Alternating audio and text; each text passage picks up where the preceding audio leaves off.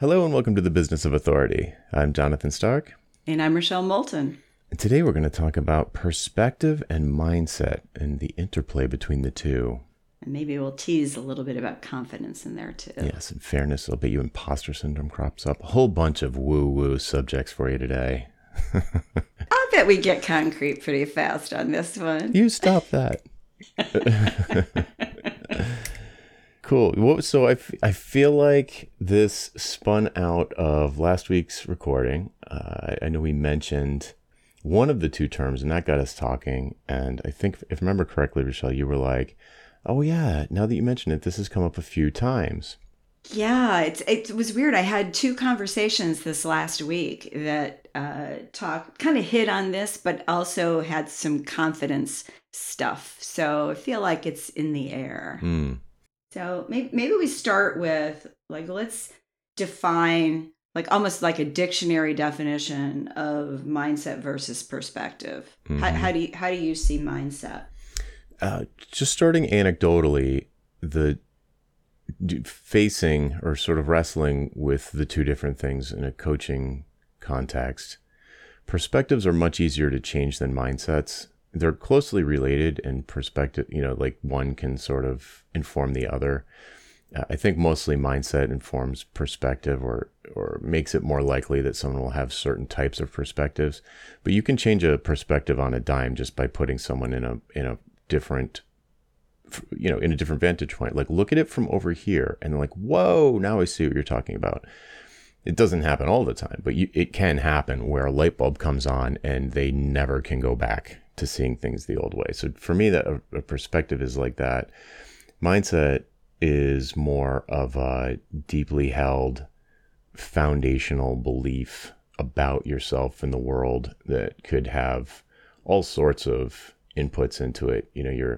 Your childhood, religious background, early life experiences, and things like that just form the way that you see the world. So you can it's kind of like a perspective, but it's this, it's the way you see things, it's the way you perceive things, but it's way more deep-seated, maybe to the point of being subconscious, and not something that is easily changed. Yeah, I like that, because I think of it as being anchored. And what's interesting, if you look up various definitions of mindset, you'll hear the word or see the word fixed. That it's fixed, but then you'll also see that it's an intention or an inclination. And so I just believe that there are aspects of our mindset that we can change if we become aware of them and we want to change. And sometimes that means therapy. It's not just that you read something, it's that you need to rethink how you think about a thing based on all the things you described, right? Your earlier experiences. Right. Yeah, you can help someone change their mindset for sure, but it's way more, to me, it's like way more pure coaching, where you can't just turn on a light bulb and they say, oh, oh, look at that. I've been wrong about the last 20 years of the way I perceive the world, or my role in it, or it just doesn't, I've never seen it happen. But you can certainly do things as a coach or advisor or parent to kind of connect with the person, empathize, understand, and then sort of maybe provide new information and encourage them to start to even identify what their mindsets are, because it's usually invisible to them. And it's start to identify. It's oh yeah, I do think that. Not everyone thinks that. No, not everyone thinks that. It's oh, okay, that's interesting. Why do you think that? How do you think it's affecting your life? It's a long game, and I feel like it's really subject led, or whatever you call the student or patient or child or whatever. It's really on them to do the hard work of examining, and then you just kind of be patient and maybe model the mindset that you want to encourage, or be supportive, answer questions. But it really, the person has to really be enrolled in the process of maybe not changing the mindset, but at least examining it first and deciding whether or not it's serving them well. Yeah, it's being open. I mean, one of my favorite questions to ask when I feel like there's some mindset going on, is Mm-hmm. I might say, what if that wasn't true? Mm-hmm. And that's when you can get, whoa, but it is true. But what if it wasn't? Well, and then you start to think about, oh, so I mean, a simple example would be, what if I think that $100 a month is the maximum someone will pay for a membership program from me? Mm-hmm. And well, what if that wasn't true? Oh, maybe it's 200. Wow, well, what would that look like? And what would I have to do to provide $200 worth of value? And if they don't really believe it's possible, they're going to just double whatever work they're doing in the $100 to get to 200. So it's examining that stuff. And it's like the biggest favor you can do for yourself is to ask yourself, well, what if this thing I'm looking at, whatever it is, wasn't true? Yeah. It comes up a lot with pricing. I'm sure it comes up, anybody who's doing some kind of coaching, whatever their focus is, it probably comes up a lot with whatever the focus is. But since I focus on pricing so much, I see it come up a lot in that context. And there are a few of them, big ones, that are just kind of like, I don't 100% feel capable to solve, because I don't think anyone can solve them. Like I said before, it's kind of like on the person with the mindset ultimately to make that transformation. And like the most you can do is patiently provide support in that journey, but you can't make it happen. You can't make the horse drink. So the ones that come up for me regularly are scarcity mindset versus abundance mindset, which is brutal in terms of like your getting the work-life balance or the leverage that you want to create. It's just like, wow. For a business like ours, scarcity mindset makes things way harder. People don't want to share anything. They don't want to share their best thinking. They want credit for everything. It's really tough to share. Like I would advocate, my approach to building this kind of a business is like, give away as much for free as possible. And it doesn't really, don't waste time chasing down people that are copying you or plagiarizing. It's like, just don't waste your time with, like, is it annoying? Yeah, just don't notice it and move on. It's like somebody with a scarcity mindset, just like flip out about that. Another one is, it expresses itself as guilt, and it has something to do, I haven't wrestled this one down really. I don't have a great name for this. Maybe you do. But it's like this work ethic thing that if I'm not working hard, if I don't feel like I'm working hard, and how do I define hard? Because none of us are digging ditches. I mean it in the sense of like, you're drained by your work. It's hard. You have to force yourself to do it. You don't want to do that next thing. You're back-to-back phone calls. You're worn out. You don't have time to go to the bathroom. You can't play with your kids as much as you're working hard. And the idea is the mindset that it has to be like that. And if you're not doing that, you feel bad about yourself. If you feel guilty, you feel like you have not done something that you should have done. I call that the work should be hard mindset. It's not workaholism, which isn't what you're saying, but workaholics is kind of like another way to look at it. But the thing that but I feel like a lot of workaholics are enjoying the 80-hour weeks in a perverse way. It's not I shouldn't say perverse. It's like, hey, if that's your jam, then whatever, I don't care. But if you're feeling like you don't like it and it's the only way, and when you take a day off for some reason, maybe you get sick, you're like, you just feel worse. It's not rejuvenating because you just have this guilt. And you said you call it what? Work should notice the use of the word should. Work should be hard. Right. That's why they call it work. Right. Right. But you can make money from something that feels like play. Yes. But that's a mindset, right? Like that's a huge mindset. That's definitely a mindset. And it's one that can change if you're aware. And again, it's, well, what if that wasn't true? What if work doesn't have to be hard? Well, I don't know. So you can try something. You can try one thing to see if, and it's, for me, that's in coaching, that's usually getting people closer to their genius zone. Because they're probably doing things in one of the other three zones, your zone of incompetence, your zone of competence, or your zone of excellence versus your genius zone.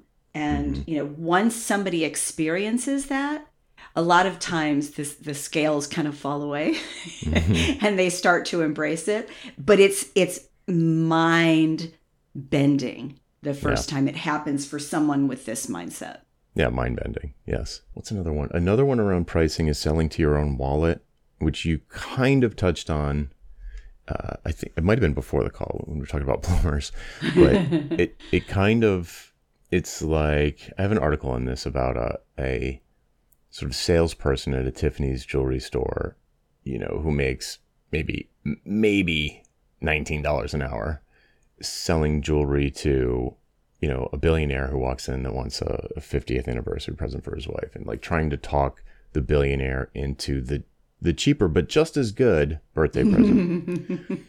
And the billionaire being like, no, I'm spending 50 grand. I just tell me which things are 50 grand or whatever. I'm sort of paraphrasing my own article. Right. But the idea, especially when you're not selling diamond rings, when you're selling the intangible, the transformation, the support, the community, the connection, the information, when you're selling these sorts of digital or intangible or social invisible things, it's easy to be like, oh, well, no one would, it's not worth it. Like it's a combination of things. One is just like the amount of money that you're used to receiving, and the idea that could jump up is just foreign.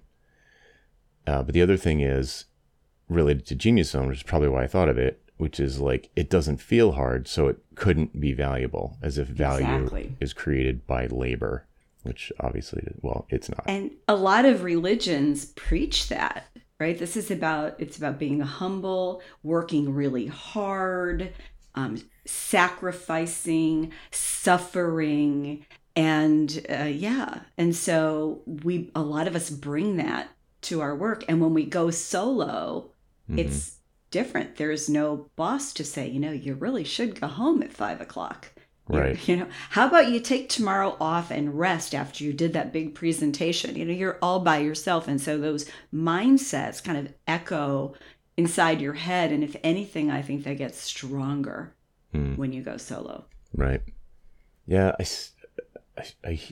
My trainer tells me it happens commonly that he's not a big fan of people like measuring their fitness on a scale. He thinks that's foolish. And that's perspective. Yeah. Right. That's a perspective. Right. And he sees people who are shooting for a number, and they're doing something that hasn't gotten them to the number. And so they just insist on doing more of it. Especially, especially cardio people. So rowers, runners, people like that. They're like, they've got this dream weight in mind, and they're rowing twice a day, in whatever the season, and they're just not getting down to their dream weight. So they just do it more. And very quickly you get to diminishing returns, like injuries, your body going into like panic mode, holding on to every ounce of fat because you're out in the middle of a river in winter rowing for 90 minutes. So, and he just shakes his head and he's like, it doesn't, and he I'm putting words in his mouth, but it feels like the same thing where nothing he says, or certainly he can't just flip a switch and have that person see that, well, you've been doing this for 6 years and it hasn't worked yet. So doing more of it isn't probably going to change anything. It's like you've had 2 knee replacements because of this behavior. And it's just like, no, I got to grind. I got to do more. And I see that same kind of thing in business, where especially soloists, where there's no one to delegate to, you have to do everything, or most things anyway. And there's this, I don't know if this is perspective or mindset, it's probably more perspective, but there's this perception that that I just need to be busy all the time, because, it's like, if I don't keep paddling, this boat's going to sink. And it's like, well, put up the sail and sit back for a minute, right? Yeah, it's counterintuitive if that's not your mindset. Yeah, right? Do less, and it will actually get you more. Get more. Right. That's a great mindset to adopt if you're looking for one.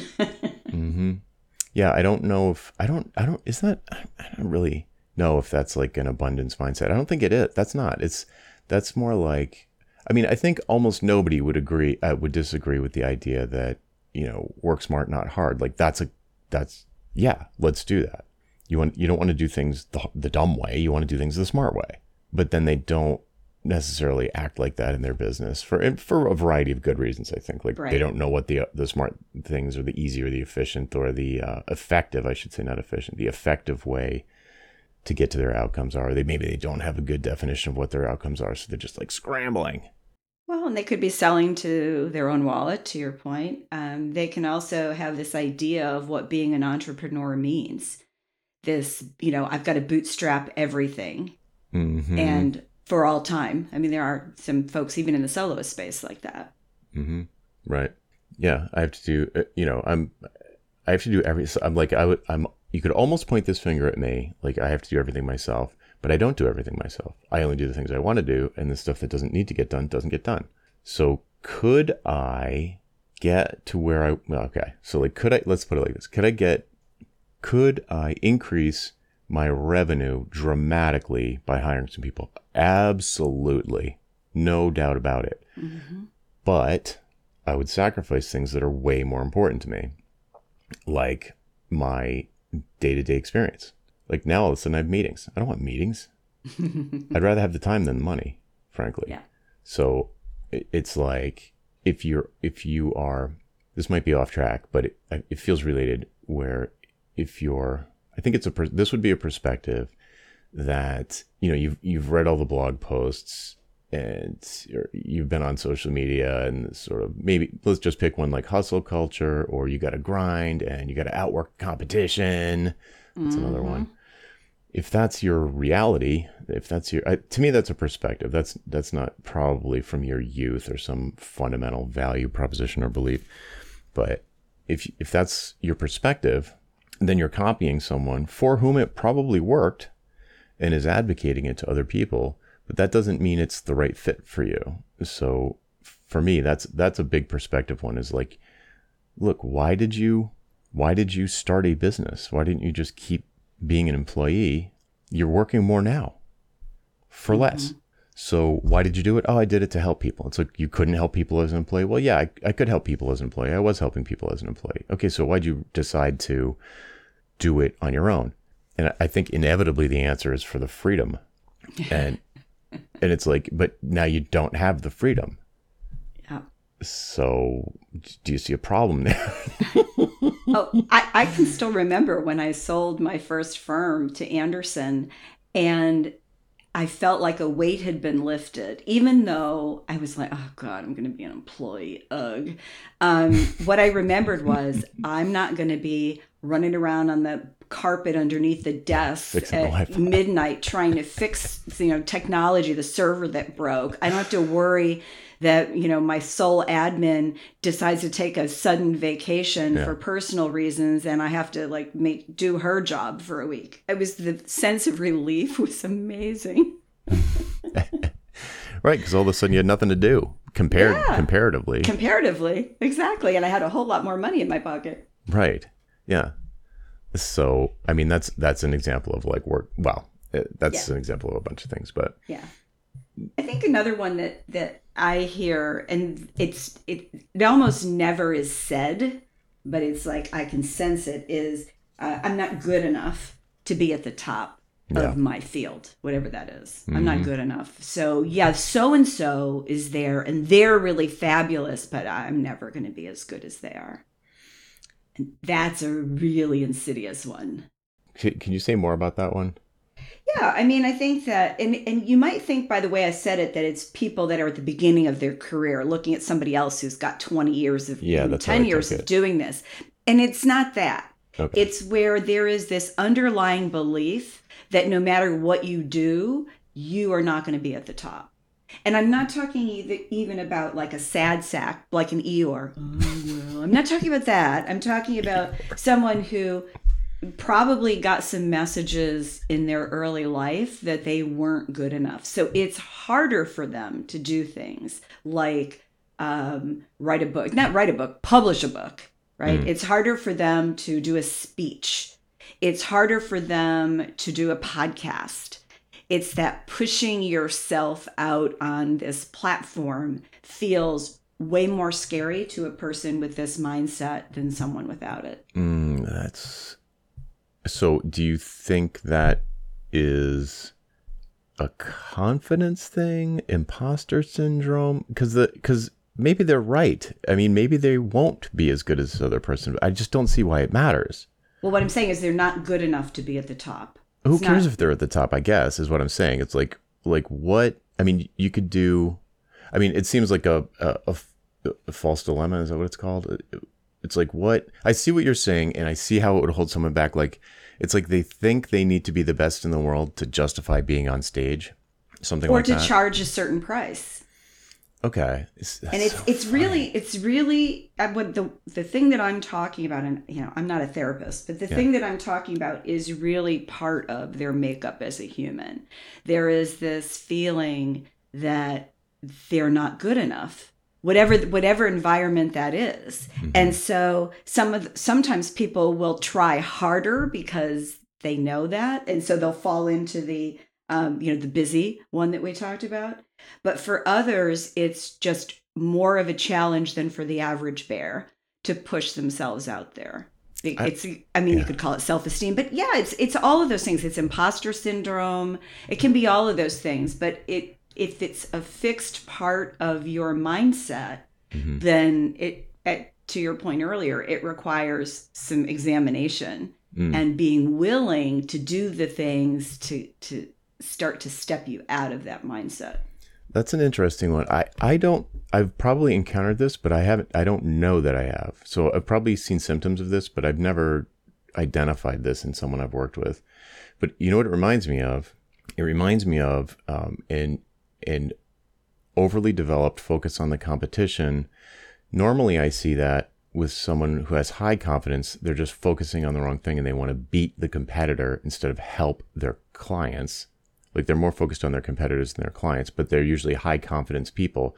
But if a person like that had low confidence, I think it would look like what you're talking about, where they're focusing on the competition, air quotes. They don't think they're competitive with the other person, like they couldn't win against the other person. But maybe you're talking about something different. It's a fear of putting your voice out there, that because you don't believe you're good enough. And a lot of people have this. Okay. And, sort of the archetype is maybe the person who sits inside and is an introvert and, never comes out to play, basically. But there's lots of people who are running, our kinds of businesses who have to really fight this. And some of the ways they fight it are they spend all their time creating something and none of their time talking to other people about it. Or they launch something and they put a teeny tiny price on it because they're not ready. Like they're not ready to put a bigger price in it. And this is where it overlaps with confidence, which I think we should talk about next. But and so it's just a question of how deep it goes. Everybody has moments where they feel like an imposter. Everybody has moments where they're not confident. Welcome to being a human. But sometimes it goes deeper. Yeah, I mean, I definitely see people on a regular basis who have clearly, in my opinion, underpriced themselves. And I'm sure you're right that personal, like self-esteem or their personal confidence, and a lack of understanding of the buyer. So to me, the thing that I think I focus on is less about the seller and like whatever their internal monologue might be. And I just don't even think to discuss that. When I see someone who's like this, so a lot of times people will send me a proposal, they'll use my proposal template, 3 options, incremental, value priced. And they'll say, could you review this? And I'll read the thing and the value proposition will be, in my head, it'll be like X. And then I get down to the bottom where the prices are and it's like a tenth of X. And I'm like, these prices are so low that I now don't believe that this will work. Like mm-hmm. it almost makes me, it undermines their credibility because the price is so low. It can't be, they must be psychology. Terrible. Yeah. So I look at it and I'm like, well, based on the specifics of this particular proposal, this price should be at least double. Like your lowest price should be at least double. And it's easy for me, if the proposal is written well, it's easy for me to make a case for it, because it's like, look, you just explained at the top their current situation, their desired future state, and why they think you can help them get there. And they're really strong. Like if this is all true, which is never not true, they're not lying, they're not making it up. It might not be 100% accurate, but it's close. And be like, if this is true, then the person who runs this $50 million business with 500 employees is going to want to spend more than $500 with you, right? And you can make and you can just rationally to the person, like, right? I mean, they're wearing a $15,000 watch, but you think they're only going to spend $500 to help you de-risk this giant project. And, you're like, and for these reasons that they said, that they trust you, that are in the proposal. So I never, it's funny. I probably probably would be useful for me to, in situations like that, question some of the personal beliefs, but I never do. I never have thought to do that. I just say, like, well, look at what you wrote and put yourself in the shoes of the other person, because that's where the value is. It's not in you. And that's the whole problem of selling to your own wallet, is like, it's like the other value is subjective. It's not a part of the diamond ring. It's not a part of the road mapping engagement. It's a perception in the mind of the buyer. And you're sort of dishonoring them by putting your price too low. You're probably talking yourself out. You're going to lose the gig if you put yourself too low.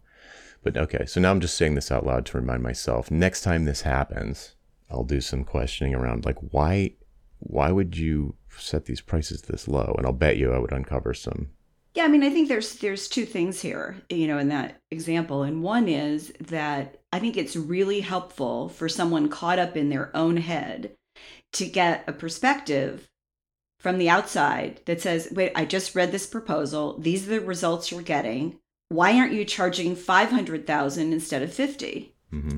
And, I do that for clients all the time, right? That's what we do. But what happens is and that's very helpful. What happens when they don't then change, right? When they don't go, oh, of course, I should do that, is that there's probably something else going on there. And that's when it's really interesting to kind of look at that and go, as the person making the change. All right, so somebody just told me this should be $500,000. Okay, so what are my blocks? Why am I so scared? Yeah. Is it because I really need the $50,000? Is it because, I wouldn't pay $500,000? Like, so you start to examine those things, and then eventually you change your mindset or your perspective depending on how deep it goes. Right. That's a great point. That's a good trigger for me to keep in mind when someone, on the call, we agree, yes, this should be at least double what you put here, at least. And then they agree, and then they don't do it. Then it's like, okay, yeah, exactly. What are you afraid of?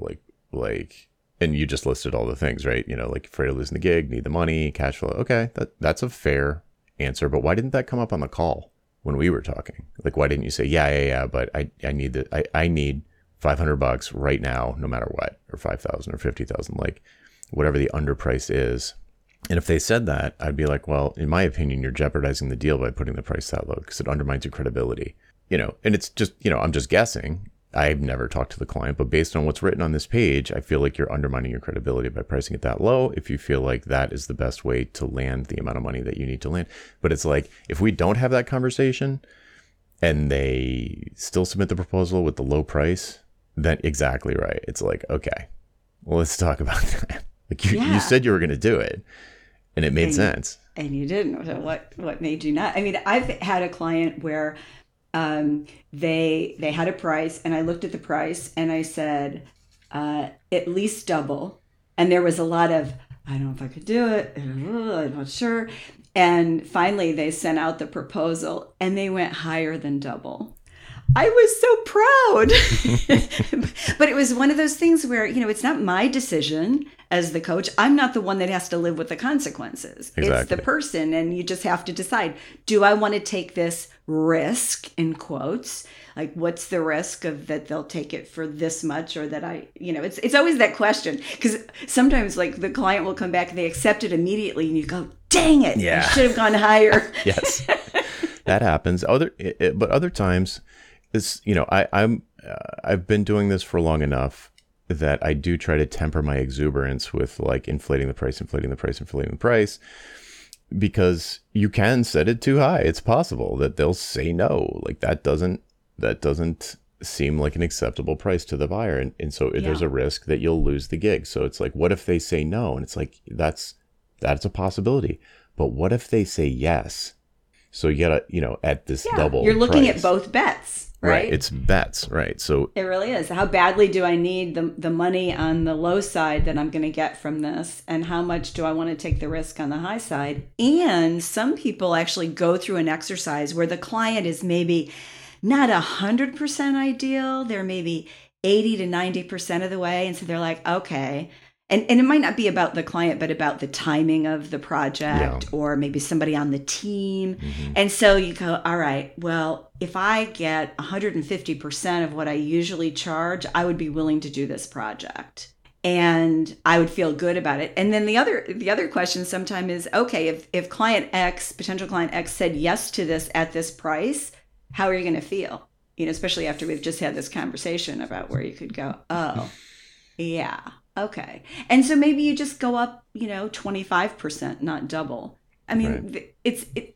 It's a journey. And it also depends on your business model and whether you have like 3 or 4 whale clients where the risk for each one is bigger. Right. Or you have 20 clients where, if one says no, or 20 folks in your pipeline, if one says no, you're like, okay, we'll move to the next one. Yeah. The impact's much lower. Yeah. Yeah. So if somebody had the conversation, like what's the fear? And they say, well, I really need the money or whatever. Then it's like, okay, so let's like sit in this for a second and recognize that you agree that the price would make sense to the buyer at this higher rate, but the risk of losing the deal the impact of losing the deal is too high for you. So what can we do in the future so that you're not in this situation? Because we can both agree that it's ruining your ability to negotiate in a sense. I mean, like the proposal is the beginning of a negotiation. So you're ruining your potential to negotiate. You're ceding all power in the sales process. You agree that you've undervalued your contribution to this particular project out of desperation. So let's, in the future, so go ahead, do it. I understand what it's like when the mortgage is due or the payroll or whatever. But let's work on this desperation piece and get that out of there. And that to me that's I know how to deal with that. I've dealt with that with people before. The thing that is much trickier, I've probably never dealt with really well, is that the I'm not good enough stuff, that just like inherent I don't deserve it. It's not that that's a totally different objection. Like, how come you don't want to double your price? I don't deserve it. Well, and nobody says that. They don't say it in those words. They think it on some level, consciously or unconsciously. It's deep-seated. What would be your approach if you did uncover that kind of is that too, psychiatrist couch for us, or is that something that you've... Well, it depends what it is, because I try to draw a really firm boundary around anything that's therapeutic. Mm. And a lot of times people will tell me, oh, yeah, I have a therapist. And I'll say, oh, this would be a great thing to discuss with them. Because, it's not, I don't want to be an amateur therapist that doesn't help anyone. But a lot of times it's just asking questions, because sometimes people don't really understand that they're approaching it that way. I think if somebody's like really at the bottom of that, like a true Eeyore, they don't get through my system. Like, they're not going to wind up being a client. They might buy something from me, but they wouldn't wind up being a coaching client. Yeah. Because I don't do well. That's what I was thinking before when you brought that up. I was like, I'm not aware of working with anybody like that in one-on-one in the past. Maybe one person, maybe one of them.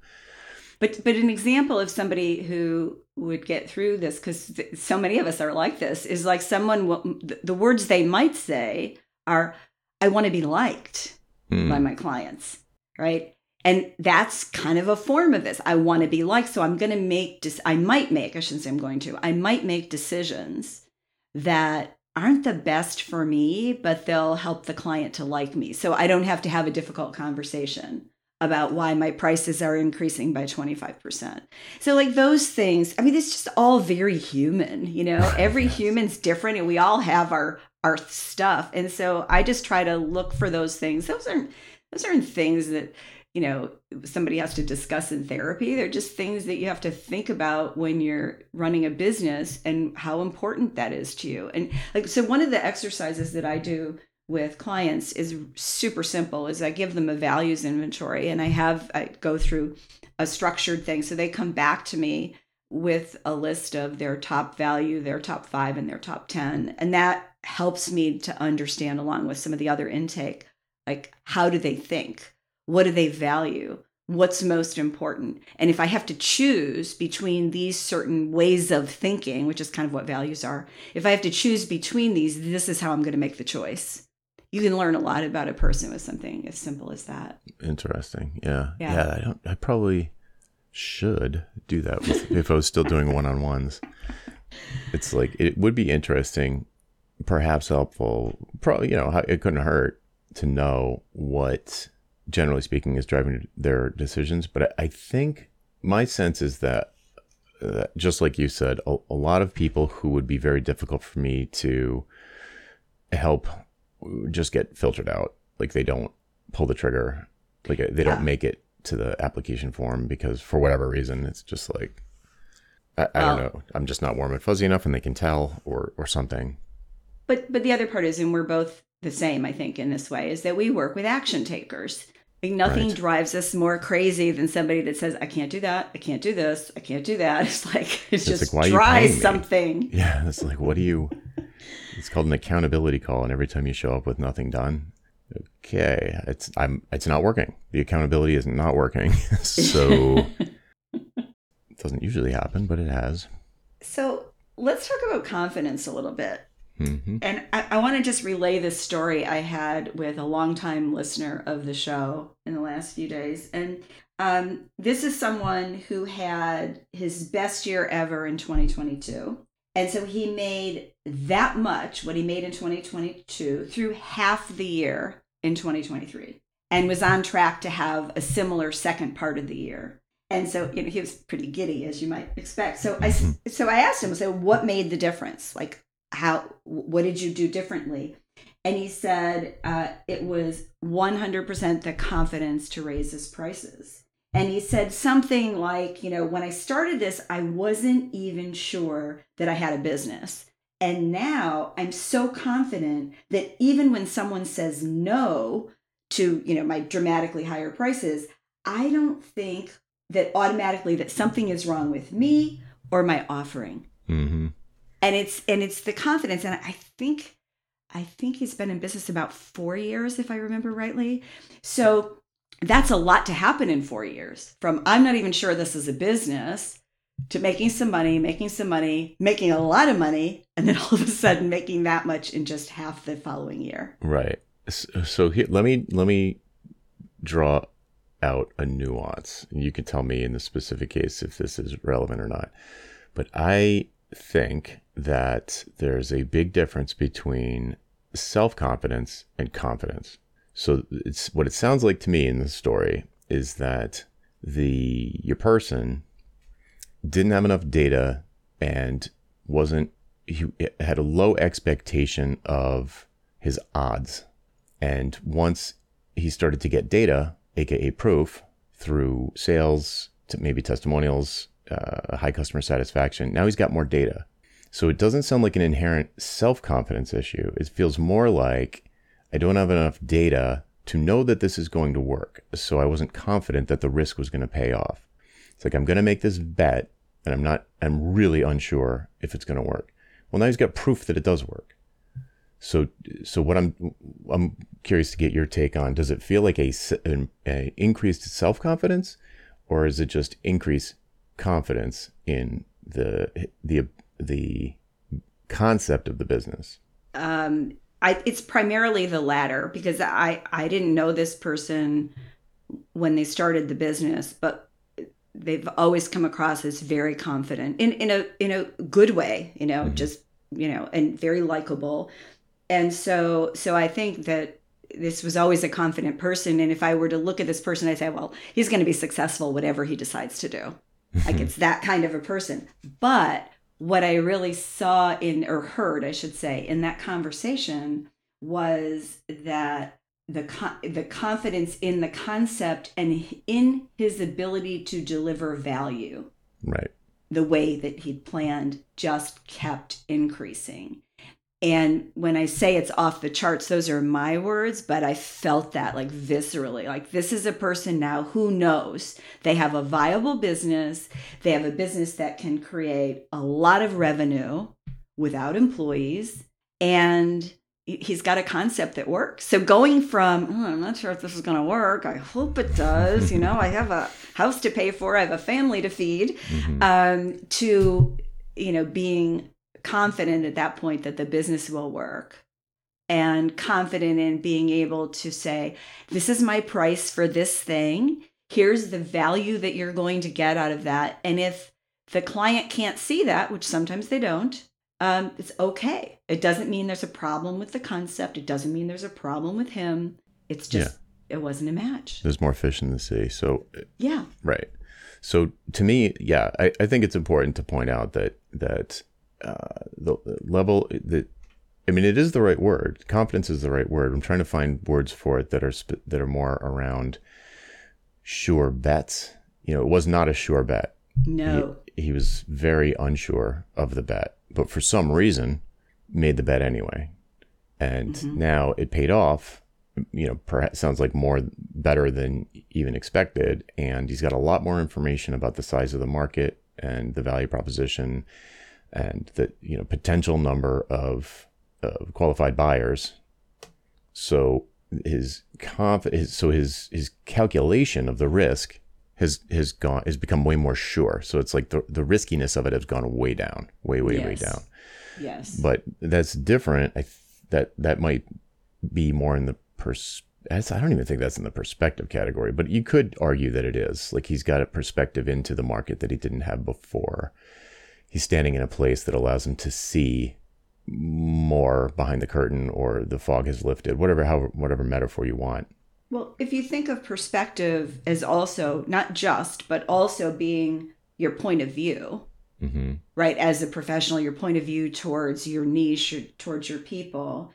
I would say that his point of view probably has changed in those 4 years. And it's more specific, I would guess. I don't know that, but that's typically, I've had clients like him where you start at point A and you're a confident person, but like business doesn't work right away. You try some things, they don't work. You get nervous, you try some more things, but still you're generally confident in yourself as an expert, as a person. But it can shake you when things don't work. Yeah, especially if you're making big bets, like bet the farm type bets. Yeah, this is why we've talked many times before about, like, you come up with it's like a hypothesis. Like, your guy, he had a hypothesis. I think this is a business. I don't know, but I'm going to try and prove the hypothesis. And he did. But, if that's, so there's always going to be uncertainty, because in business, there's always going to be risks. That's where the reward comes from. And that's like an important piece of the puzzle, getting rewarded for delivering value by cashing checks. So when you have this hypothesis, you can test them. You can act like a scientist and be a little bit more dispassionate about the outcome of any given experiment, because you haven't got that much skin in the game. It wasn't that big a bet. It was like, let me see if I've got this idea for a business. I think the value proposition is this. I think the target market is this. I think the expensive problem is that. And I think I can get in front of these people over here. So I'm gonna tweet about it. I'm gonna put together a 30-minute webinar and see if anybody shows up. And what do you know? Nobody showed up. So either, but that's not like a 6-month commitment to find out if, to just run a little test, imperfect as it is. It's a little test. And if you had 100 people sign up, whoa, something's going on here. Yeah, but even then, that's not necessarily it for people who are in high-end corporate B2B, because trying to get those people to a webinar. Or whatever the test is. You get to show a booth at a trade show, wherever they are. You go there, you do a little test. But the reason I brought it up is because that is a way to decrease the perceived risk, to increase your confidence that this could be a good bet. But it has like almost predicated by the person having self-confidence to even show up at all. Yes. Right. You got to have that. Right. You really do. Otherwise, you're just going to, go be an employee. Like, why put yourself through this? Right. Why torture yourself? Yeah. If it's not something that you want.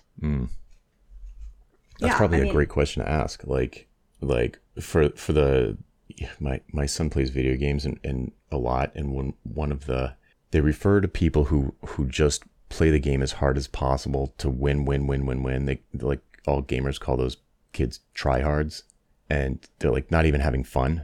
They're just trying so hard. Okay. And it's like a pejorative term. Like, oh, here comes tryhard. It's like, we're goofing around over here. Like, we're trying to have fun, And if you didn't want freedom, why did you start a business? That's what made me loop back to this, as you said. Like, it's like being an employee is fine too. Like, if you're not interested in working for yourself, then great. Just know yourself. Like, the self-knowledge is the important piece. But if you really hated being an employee or working for your last boss or a string of bosses, and you just don't want, you don't want that, then it's like, okay, you really need to get comfortable with what's going to happen if it works. Because if you're not comfortable with, if your mindset, I think this is mindset, not perspective. If it works, you're potentially going to have a lot more free time, which is the thing you wanted. You want to be able to do what you want, when you want to do it, where you want to do it, with people you want to do it with, which feels like play. It feels like fun. So if you're not prepared to enjoy that, you've got a bit of a dilemma, because you don't want to have a boss. You don't want to be undervalued by your employer, but you're also not willing to accept the spoils or the benefits of being your own, being the owner of a successful business. So you would probably sabotage yourself or do lots of busy work to fill in all of that, of what should have been free time or time to think about the business or read or play with the kids or, all these other things. So I think sometimes this is what I'm getting at when I talk about carrying an employee mentality into business ownership or entrepreneurship, where you feel like your calendar has to be wall to wall, and it doesn't. Yeah, it's kind of like you may start that way in your first year or two, but the idea is to morph off of that. And if you can't, then that's either a sign that you need some help figuring out the business, or you need some help, like therapeutic style help, figuring out, like, what do you really want? What's going to serve you? And where do you want to push yourself versus where do you want to burrow into your comfort zone? Yeah. And there was a great piece on LinkedIn, I don't know, in the last year anyway, and somebody wrote and said, nobody ever says this, and I'm a little worried about putting it out there, but I'm giving up my business and I'm going back to corporate. Mm-hmm. And she went through her reasons, and I applauded her. Mm-hmm. Like, she made the right decision for her. She said, I feel like there's shame around this, but I don't want to accept that. That's why I'm putting it out here. I'm not ashamed of this. Mm-hmm. And I loved it. I did. Yeah, own it. Well, yeah, this is about what's right for each of us. And, we're not all the same person. We want different things. And there's a lot you can do as an employee in an organization. Sure. Just because, I don't want to do it or you don't want to do it doesn't mean it's not exactly right for you or somebody that you know. Mm. I mean, thank God. I mean, we need employees in the world. Yeah. That's great. I love it. It does. I think, if there's a central theme that kind of ties together perspective, mindset, confidence, all of this stuff, employee mindset, all that stuff, it's kind of like self-knowledge, right? It's like understanding yourself, what you want, what is preventing you from getting it, what are your strengths that would help, that you could perhaps amplify to help you get there. Like, is this even the right fit? It's like it gets very big picture pretty quick. Mm-hmm. Yeah, and most people don't sit down and figure all this out in a day or two. It's a thing that unravels. Actually, Yeah. unfolds would be better than Yeah. unravels. It Yeah. unfolds over time because also your life changes, right? Maybe Sure. you get married or divorced, or you have a new partner, you have children, your children go away to college. Like all these things happen, or you care for your aging parents. Like all this stuff happens in life. So, you change as you go. Hmm. Yeah. All right. Well, I feel like we've potentially opened up a can of worms for some part of the audience. I don't know. I mean, ultimately, it should be for the best, I hope. Yeah, let's hope so. Yeah. Right. But yeah. So let's just repeat. Like it's changing a mindset. Once you've identified a mindset that is perhaps not serving your current situation, you need a lot of patience to kind of unpack it, examine it, hold it up to the light, turn it around, figure out what might be an alternative, a better alternative that suits you, is more useful. Rework it. All right. Anything else we should say before we wrap up? No. We done. Got to turn the AC back on. Yes. All right, folks. That's it for this week. I'm Jonathan Stark. And I'm Rochelle Moulton. And we hope you join us again next time for the Business of Authority. Bye. Bye-bye.